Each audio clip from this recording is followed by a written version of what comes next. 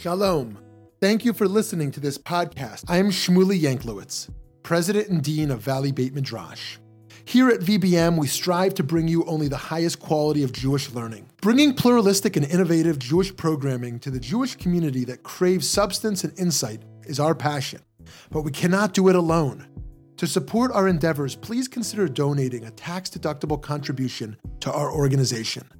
By doing so, you will be supporting meaningful Jewish educational content, funding the next generation of leaders, as well as furthering Jewish wisdom to people all over the country and all over the world. Please visit www.valleybeitmidrash.org. Thank you so much and enjoy the program.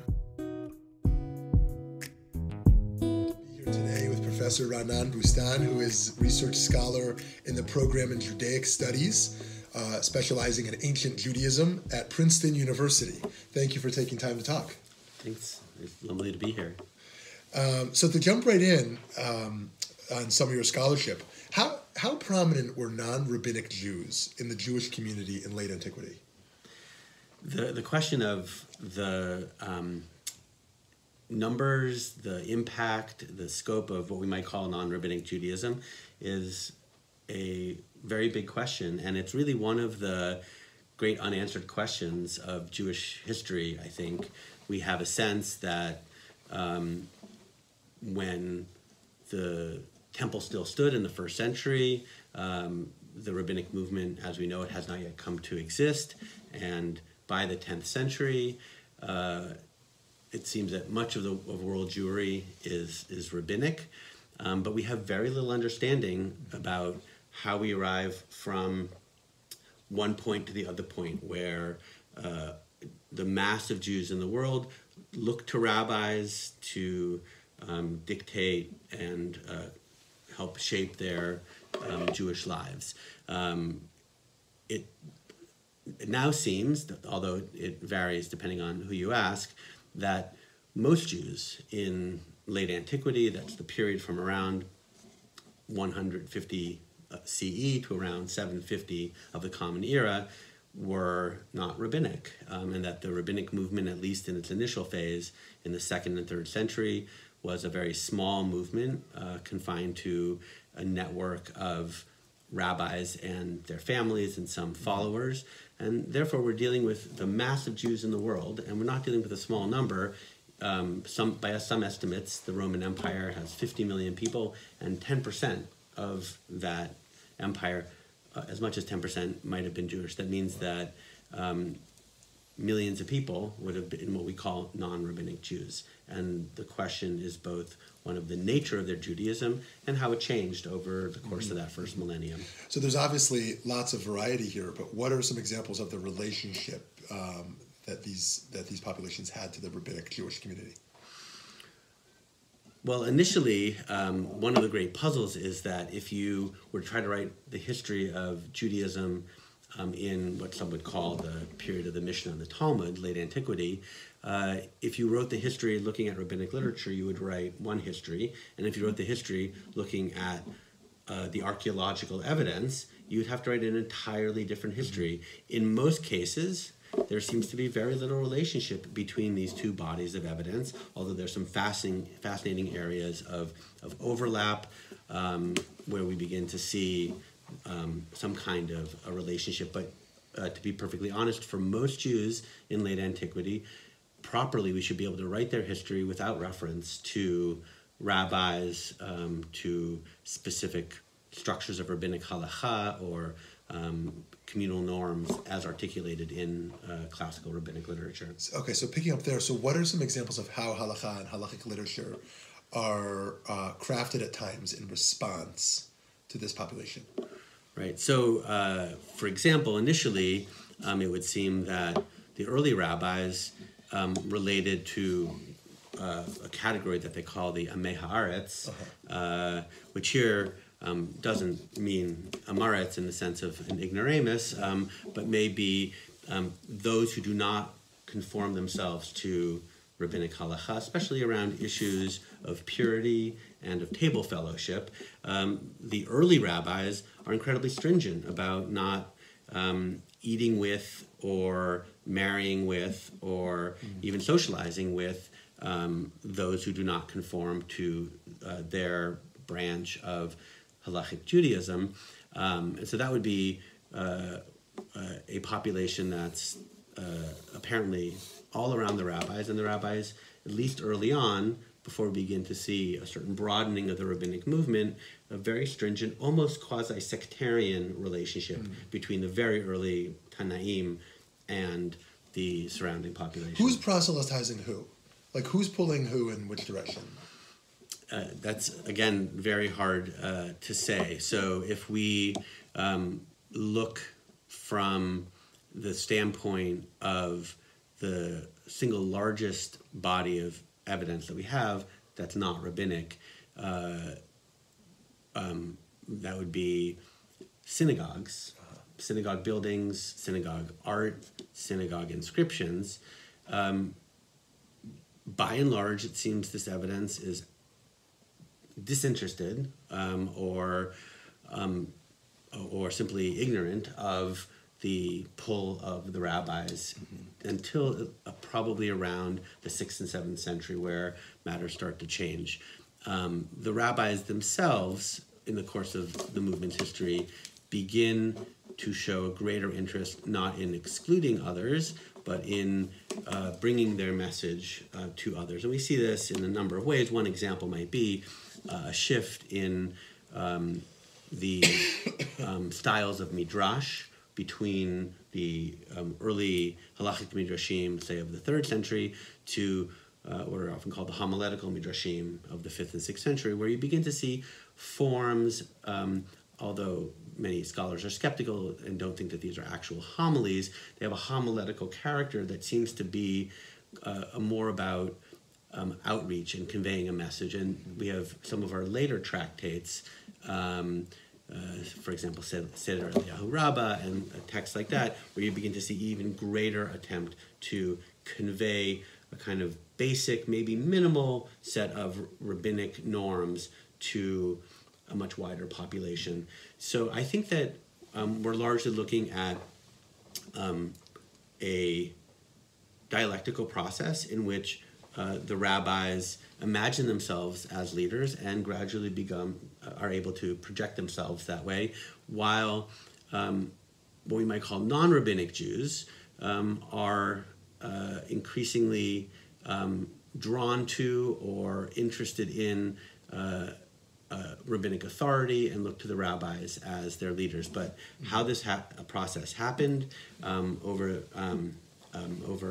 that millennium is very little understood, and this question of diversity then I think directly relates to what I would call rabbinization. Rabbinization is a term that's meant to capture this process, and it's the way I conceptualize it is not as a kind of center that has a message that needs to get out, but a kind of give and take between a shifting and changing rabbinic movement and rabbinic Judaism and all sorts of forms of non-rabbinic Judaism that are in its orbit.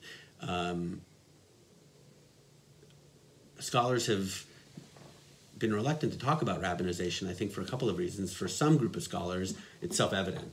Either the rabbis were always leaders, or it was inevitable that they would become leaders. So this is especially true for Israeli scholars, that they're very reluctant to talk about rabbinization because it assumes that this wasn't either already the case or wasn't inevitable. There's a group of scholars that have also been reluctant to talk about rabbinization because they see it really as a product of the Islamic Middle Ages. This is really a story that only has to do with what happens once the Abbasid Caliphate establishes Baghdad as a world center. 95% of the Jews in the world live in this massive Abbasid empire stretching from Spain and the Atlantic coast all the way through Iran. And the Geonim, establishing themselves in Baghdad, were able to project rabbinic authority. So that story says nothing happened in late antiquity. This is all a product of the Middle Ages.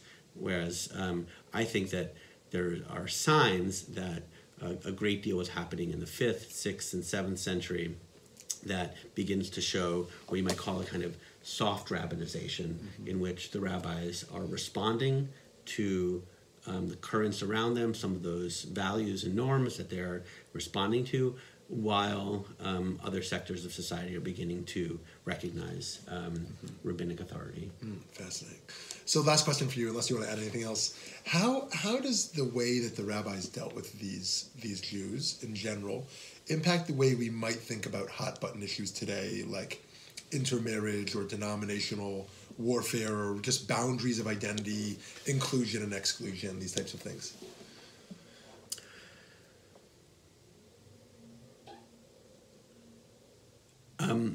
I think that what's interesting, I think that I would stress the difference between then and now is that most Jews, whether they are practicing or not, or practice one way or another, I think of Judaism in a rabbinic mold.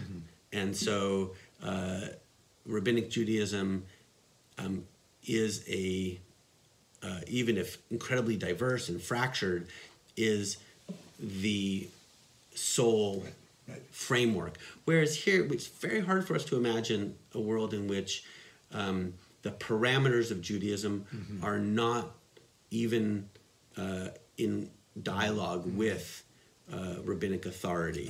And that doesn't mean that they didn't have what we might call halachic practices of purity of marriage documents that are prescribed a certain way.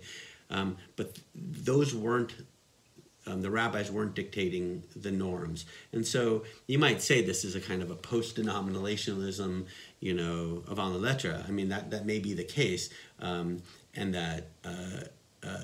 so maybe that would be what I would most want to say, is that the world of late antiquity, if anything, should not be made to conform to denominational models, and it should not be made to, and therefore, when we come back to the present, I think it is intriguing and perhaps inspiring to think of a diverse, non or post-denominational Judaism having a precedent in history, and this may be a resource for thinking about those cases in which rabbinic authority is being either misused or is being kept in the hands of a very small institutional structure like the Israeli rabbinic, the rabbinate in Israel. So not to oversimplify, but one of the things I think I hear you hinting at is that some connection to rabbinic discourse is constitutive of our Judaism today.